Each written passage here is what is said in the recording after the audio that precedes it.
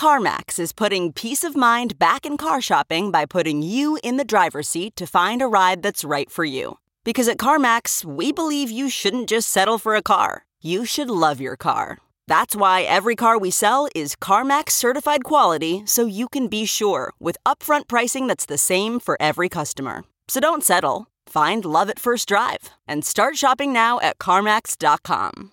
CarMax, the way car buying should be.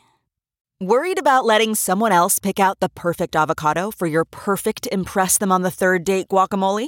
Well, good thing Instacart shoppers are as picky as you are. They find ripe avocados like it's their guac on the line. They are milk expiration date detectives. They bag eggs like the 12 precious pieces of cargo they are. So let Instacart shoppers overthink your groceries so that you can overthink what you'll wear on that third date. Download the Instacart app today to get free delivery on your first 3 orders, while supplies last. Minimum $10 per order. Additional terms apply. It was weird when we first started because I kept saying that we're a proof of reserves company, but people didn't think that was very useful because, well, there aren't that many exchanges out there. So what is your total addressable market? But the thing I kept trying to communicate was that you as an individual are in the same category as a custodian, as an exchange, as an institution, and you have a lot of the same needs as a bank. Welcome back to The Breakdown with me, NLW. It's a daily podcast on macro, Bitcoin, and the big picture power shifts remaking our world. The Breakdown is sponsored by Nexo.io, Circle, and Kraken, and produced and distributed by CoinDesk. What's going on, guys? It is Wednesday, December 28th, and today I am speaking with Sam Abbasi, the CEO of Hoseki. Before we get into that, however, if you are enjoying The Breakdown, please go subscribe to it, give it a rating, give it a review, or if you want to dive deeper into the conversation, come join us on the Breakers Discord. You can find a link in the show notes or go to bit.ly/breakdownpod. All right, friendos, well, this is an interview I'm really excited to share. One of the things I've been finding in talking with folks in the wake of FTX is that a big part of where continued inspiration is coming from is from the entrepreneurs that remain here working on really important problems. And Sam and Hoseki are a really great example of that. Hoseki is a proof of reserves platform that helps people demonstrate that they have the Bitcoin they say they do. This is obviously a problem space that has much more discussion because we're all understanding it to be even more important than it might have once seemed. In this conversation, Sam and I get into all of that and so much more, so let's dive in. All right, Sam, welcome to The Breakdown. How are you doing, sir? Doing well. Thanks for having me. Yeah, I'm really excited for this conversation. I think it's particularly relevant right now, and I'm sure you're living inside that. But for those of you who aren't familiar with you, I'd love to hear just a little bit about who you are, how you got into the Bitcoin space, and what you're building right now. Yeah, so I've been in the space for about 5 years or so, working on a plethora of different projects, from sort of like crypto-based projects to enterprise blockchain-related things to Bitcoin only, which is what I've been focusing the last 2 years or so on. Most recently came over from Fidelity, doing some open source work and some work with partnered institutions, mainly on proof of reserves. And then I found myself starting a company focused on that shortly after. So this is, I think we were just discussing a little bit before we fired this up, obviously kind of a poignant moment to be discussing proof of reserves, but maybe let's start with how you started to get interested in this, right? Entrepreneurs have a million different things that they could spend their time on. What was it about the specifics of this sort of area that attracted you to kind of focus here? Yeah, I was honestly just sort of captivated by the simplicity of proving ownership of assets. Bitcoin does a lot of different things. I think one of the most important things it does is making itself auditable. It's incredibly auditable. It provides assurances that just don't exist in any other asset class. And when I realized that that's a really under sort of utilized part of the system, that just screamed to me that there's an opportunity here. But I think it's also a natural progression of how this space and how this asset can evolve. Like, proving ownership of an asset is a basic characteristic of any asset class. So that's one of the best things about building this is I can communicate that to anyone, no coiner, pre-coiner, and people deep in the space, and they can understand what the purpose of the software is and what the purpose of the company is. So I just saw something that I thought was incredibly important that exists in any other part of the financial industry that didn't exist in Bitcoin, and I thought it was incredibly necessary. Were you starting this around the same time that there was a growing discussion of sort of Bitcoin as a reserve asset? And you had sort of, because you said a couple of years ago, that's sort of right around when Saylor was first making his buys with MicroStrategy and people were talking about Bitcoin on the balance sheet. Was that sort of around that time that you were thinking about this? Yeah, that's exactly it. That's actually a great way to frame it too. This was, so I was working at Fidelity right when COVID hit. And so that was when Saylor got involved. That's when Bitcoin seemed like it was kind of becoming more mature. When I was working on it, it was still more of like this, it still is, but it really was more of like a fringe cypherpunk thing, or maybe the cypherpunk aspect was being diluted a bit, but it was still quite fringe. And so here I was working on Wall Street in a climate that was trying to sort of make this asset more mainstream, quote unquote, maybe legitimate. And so I don't have any background in traditional finance at all. This is my only experience on Wall Street. And so I needed to understand it from a very sort of first principles, simplistic perspective, which was, reserves, just proving ownership, which again is just such a critical thing. Like this is something that people in developing markets lack as well. Bitcoin does an amazing thing where it gives us property rights without that monopoly on violence, which is incredibly novel. And so people in the global South own property, they own assets, but they don't have a way to actually express ownership of it. And so it was a combination of seeing the asset mature, my perspective on Bitcoin, which is like this weird thing that I'm trying to sort of still communicate, which is that we are sort of this like third world, global South digital citizens. And what are the steps required in order to make this more useful over time? Interesting. So is it fair to say that the perspective that you have on this is like, this is an intrinsic aspect of Bitcoin, this auditability. However, it still requires infrastructure to have that auditability be useful in practice as Bitcoin sort of interacts with the world? Yeah, and infrastructure is a great word. I keep using like wrappers and good experiences. I relate this most closely with like multi-signature custody regimes. So companies that help people hold their funds in more secure multi-sig. That's something Bitcoin natively does. You don't need a company to do that. But there are these brilliant companies that have built incredible experiences and services around that. And so you've now packaged this native functionality of the protocol and you're distributing it in a very efficient and effective way. And so again, I still see that missing when it comes to proving that you own these assets. Yeah. I mean, this is one of the central pillars of this sort of entire space is verification over trust. And it's sort of, a necessary prerequisite. I think as we've seen this year, having systems that sort of can verify clearly. I mean, there's so much debate surging right now, which maybe we'll pause it before we fully get into for the moment that we had right now. But, so you started this, so the app is called Hoseki, or the platform is called Hoseki. What were kind of the initial steps? What was the initial build process like? When exactly did you start it? And kind of, where have you been, to date? Yeah, we started about a year and a half ago. And so we've just been building the platform. There's a lot of infrastructure that's involved. We want to build most of the stuff that we do in-house, if not all. And so that takes some time, and then building the team as well. And then finding out sort of use cases beyond our initial go-to-market, which was mortgages. The mortgage use case is pretty straightforward.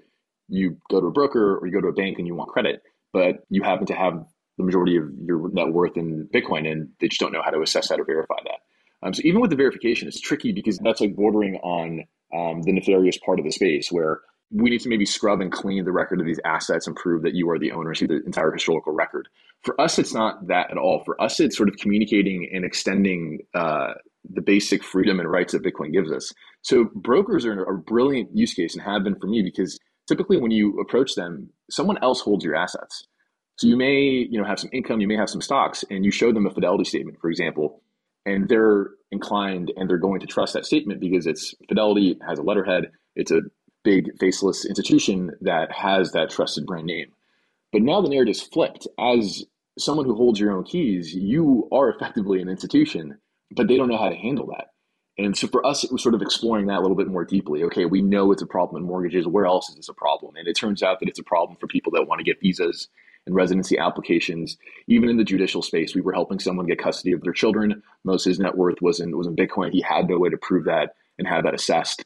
So it's more like practical everyday things. But it's been an incredible journey. It was weird when we first started because I kept saying that we're a proof of reserves company, but people didn't think that was very sort of useful because, well, there aren't that many exchanges out there. So what is your total addressable market? But the thing I kept trying to communicate was that you as an individual are in the same category as a custodian, as an exchange, as an institution, and you have a lot of the same needs as a bank.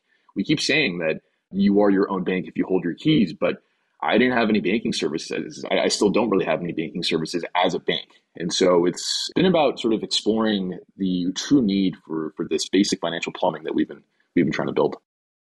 Super interesting. So, I mean, it sounds like your experience was a lot of people, their starting assumption was that the market for this was institutions or enterprises that needed to prove reserves in some way.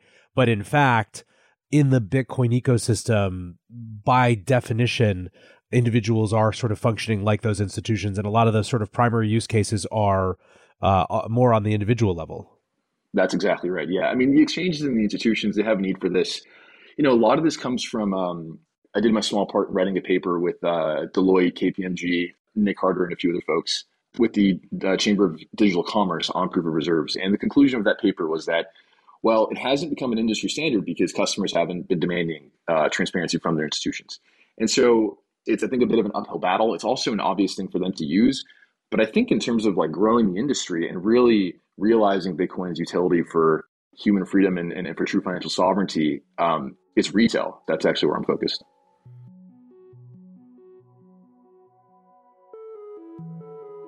In an ecosystem where innovation is the norm, it's the basics that are in the spotlight. Nexo is a company that has never put the safety of clients' funds in question. With over 50 global licenses, $775 million in insurance, and a real-time audit of custodial assets, Nexo sets an example for security standards in the industry. Apart from keeping their 5 million clients safe, Nexo has kept building. They've just announced their non-custodial smart wallet. Visit nexo.io, that's NEXO.io, and sign up today. This episode is brought to you by Circle, the sole issuer of USDC, and a leader in crypto that's held to a higher standard. USDC is a fast, safe, and efficient way to send money around the globe. USDC is always redeemable one-to-one for US dollars and has over $45 billion in circulation as of October 13th, 2022. Plus, Circle posts weekly reserve reports and monthly attestations of reserve capital, letting users know that USDC is safe, transparent, and compliant with regulations. Just go to circle.com/transparency to see why USDC is a trusted stablecoin. Kraken Pro is an all-new, powerful trading experience for advanced traders. Spot trade, margin trade, and stake, all from a single interface. With customization tools unlike any other, Kraken Pro lets you set up your trading interface in the exact way you want.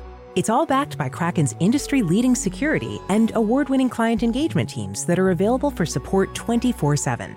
No matter how you like to trade, Kraken Pro is built to make it happen. Visit pro.kraken.com or download the Kraken Pro app on Google Play or the Apple App Store today. How have the last couple of months post FTX, or perhaps earlier in the year too, with other institutions, how have they changed the narratives, the discussions around proof of reserves, sort of in your mind, broadly speaking, but also specifically as it relates to what you're building?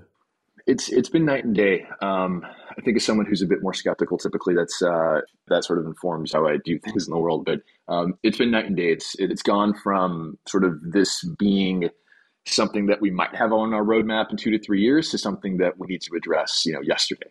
So that's been good. Proof of reserves has been around since, I think 2013 or 12, like since the early days. But now CNBC had headlines that have the word proof of reserves in there. So it has been incredible. So it's been good on that end where there's more awareness around the fact that this thing exists and the fact that institutions can and should be transparent because it's trivial to be transparent using Bitcoin. So that's the positive. The negative, I think, is that the messaging has been a little bit sort of diluted. I think people are using the wrong terms when they mean something different entirely. And of course, I think some institutions are being a bit opportunistic and doing things that they're calling proof of reserves when they're not actually proof of reserves. So this was my fear as it sort of started, and I'm more optimistic than pessimistic in general. But there definitely feels like there could be let's call it an Inigo Montoya moment. You keep using that word. I do not think it means what you think it means with proof of reserves, and almost like a proof of reserves washing sort of moment. And certainly you see that happening with exchange. I mean, how much is that?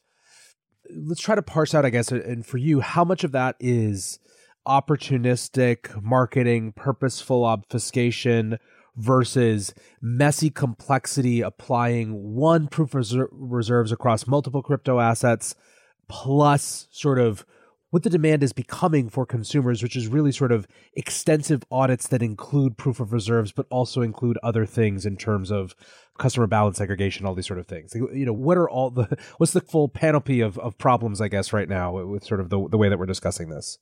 I think the place to start is incentives. I mean, these things are incentive-based. Exchanges are not really incentivized to prove their reserves. That's why they haven't done it historically. Like I said, customers haven't demanded that they do so. We sort of concluded with two approaches on how transparency can or maybe should be achieved. One is consumer demand, which doesn't exist.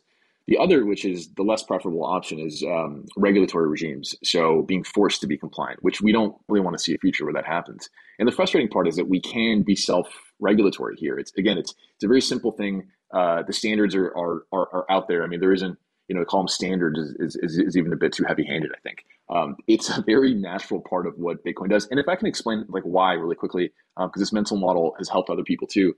A Bitcoin transaction is like a physical check in the sense that it's a two-step process. One is, you sign the check, you put a signature on the check. And the second is that you take that check to the bank for funds to move. Doing any one of those things doesn't move funds. So if you take a check to the bank that doesn't have a signature, it's not valid. Funds aren't going to move. The signature is what verifies that this is a valid thing. It's the person who owns these funds is authorized for them to move. But similarly, if you have a signed check on your desk that's valid and you never take it to the bank, then the funds don't move either. A Bitcoin works in the exact same way. You generate a signature on the transaction and then you broadcast that to the network, which is tantamount to taking that to the bank. That signature is what verifies that you have the authority to spend these UTXOs or to destroy them and create new UTXOs. So every time we spend Bitcoin, we're kind of taking part in this process. It's really just a matter of dissecting that small bit outside of the transaction flow and then just verifying that this is accurate. The self-regulatory part is frustrating because it can be done easily. I think it's more opportunistic. I think exchanges, some of the stuff's competitive advantage as well. If your competitor isn't being transparent about the reserves, it seems like you're losing a lot by doing so. So I go down to basic, capitalist incentives here.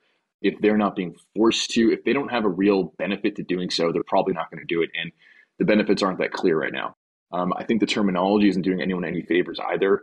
I think using the term proofs is difficult. I think for Bitcoiners, it's a little bit precarious because the only other time they hear proof of is usually proof of stake or proof of something else, which to them is scams.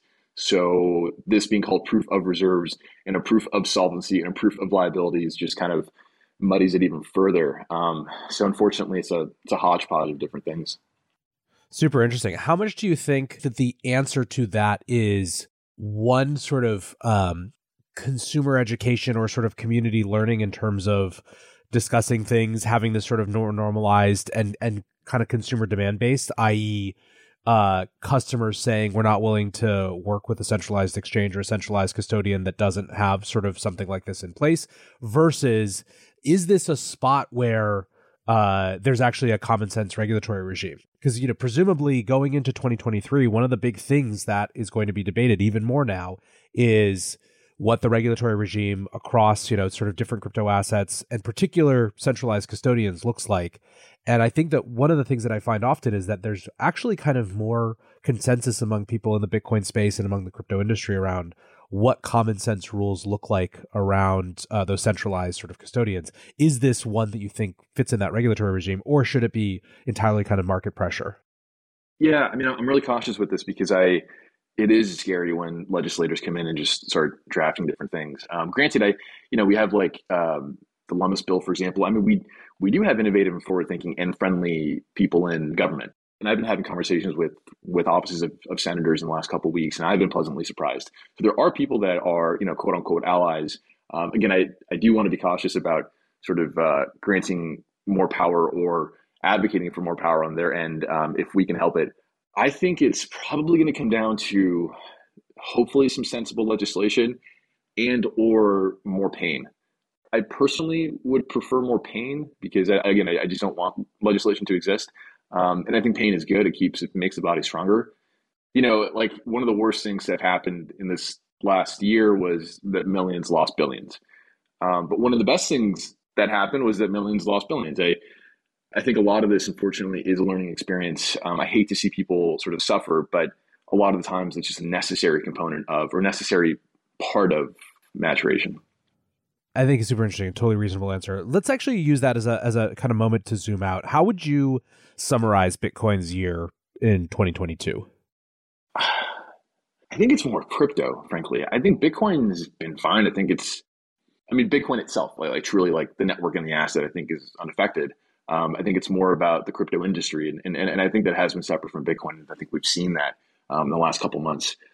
So I would say Bitcoin hasn't really changed. I'd say I think we're at an inflection point with the industry overall, which encompasses much more than Bitcoin, and sort of why are we here and what are we trying to accomplish?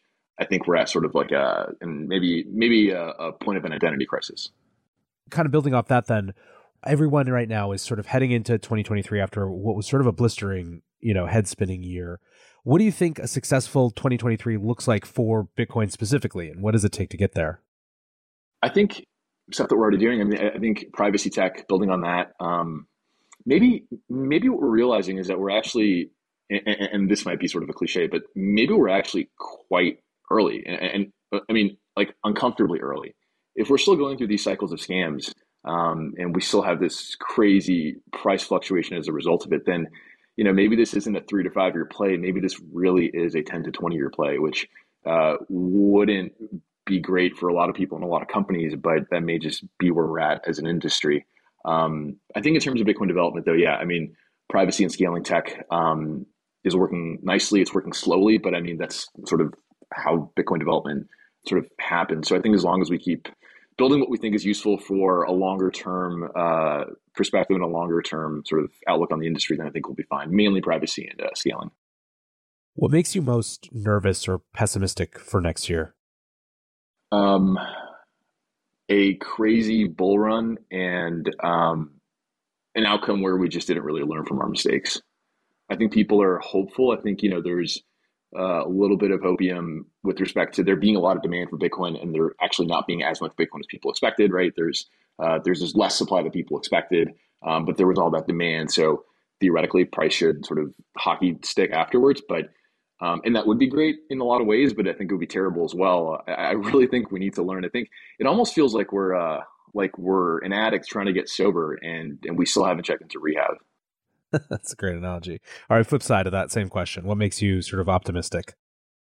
The fact that there's so many people still building, and I focus on the Bitcoin end, so I know that happens in other parts of the industry too. But the fact that people seem relatively unperturbed, at least people that are serious about building the space, they truly are low time preference, and they're incredibly optimistic. So I'm optimistic about the people that are still here and that I know will be here because they're building things that will ultimately matter.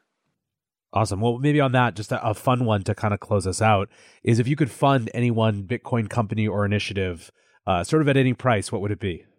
Ooh, I'm going to have to give you more of like a vague answer, unfortunately. I would fund the community projects. I was just in El Salvador. I think it's interesting. I think there's a lot of marketing around it as well. I think some of it's justified, some of it isn't. But, I can tell you, I went there last year and this year, and in a year, the country genuinely, like the infrastructure looks significantly better. I don't know if that's Bitcoin alone. Maybe that's as a result of other policy changes. But sort of as someone who like a lot of my mind is focused on the global South. And so I see Bitcoin financialized here in the West. Amazing. That's great. But this is supposed to be something that delivers financial freedom to the world. And maybe I'm trying to run before we can crawl, but I'm always focused on places in the global South and how we can develop true community efforts there. So no one project in particular, but if there is a project that focuses on allowing people in the global South to custody Bitcoin in more efficient ways and allow them to use that within their local community and localizing that as much as possible is something I'd be behind. Super interesting. Yeah. Just go on a little tangent on that. I think that one of the remarkable things as a new technology comes into these parts of the world is the extent to which tiny little bits of funding can support sort of like massive upticks in infrastructure and adoption, sort of largely driven by communities. I mean, we've seen this over and over and over again.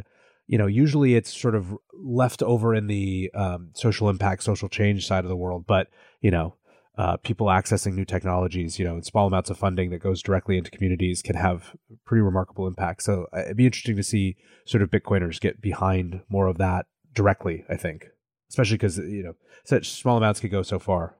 That and just learning how other people sort of treat the asset. It is quite different. For example, in Bitcoin Beach, I realized that some of the merchants there were actually, they preferred to take dollars, but they were settling amongst each other in Bitcoin. And I hadn't even conceived of that happening. And granted, that may not be like a revolutionary sort of thing as it relates to the entire industry, but it's sort of a beautiful thing, I think. I mean, this is non-government money. If people can use it in a way that gives them better opportunities like that, I'm totally behind it. Yeah, it's a whole different conversation, but the relationship of how people use dollars or dollar-like assets, but also Bitcoin in different contexts in their lives is a pretty fascinating one. But Sam, listen, this is awesome to have you on the show. Let's definitely do this again, and very excited to see what you guys keep building. Obviously, a very important type of project in a opportune moment. So I'm optimistic that the optimistic side will win if we keep building good things. So appreciate your time and everything you do. Thanks for having me. All right, guys, back to NLW here. I said at the top, and I'll reiterate here, if you're a little bummed out and looking for inspiration, go check out the entrepreneurs building on Bitcoin and Lightning right now. There is so much energy, enthusiasm, and commitment there, it's kind of impossible not to come away at least a little stoked. And I hope that's what you're feeling right now. From my end, I want to say thanks again one more time to my sponsors, Nexo.io, Circle, and Kraken, and thanks to you guys for listening. Until tomorrow, be safe and take care of each other. Peace.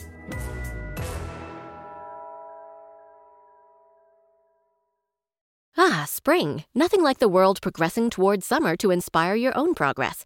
That's what life's all about. In your career, relationships, and your finances. Let's talk about that last one. With the Chime Secured Credit Builder Visa Credit Card, it's easy to start building credit with everyday purchases and regular on-time payments with no annual fees or interest. So your weekly grocery run can feel even more productive, and that morning coffee can taste like a little victory. And if your credit scores grow, so could your opportunities to get lower rates on loans, like for a new ride or finally having a home to call your own. Sounds like progress, right? With Chime's Secure Credit Card, you can start improving your credit scores right away. Get started today at chime.com/build. That's chime.com/build. Chime feels like progress. The Chime Credit Builder Visa Credit Card is issued by the Bancorp Bank N.A. or Stride Bank N.A. members FDIC. Out-of-network ATM withdrawal and OTC advance fees may apply. Terms and conditions apply. Go to chime.com/disclosures for details.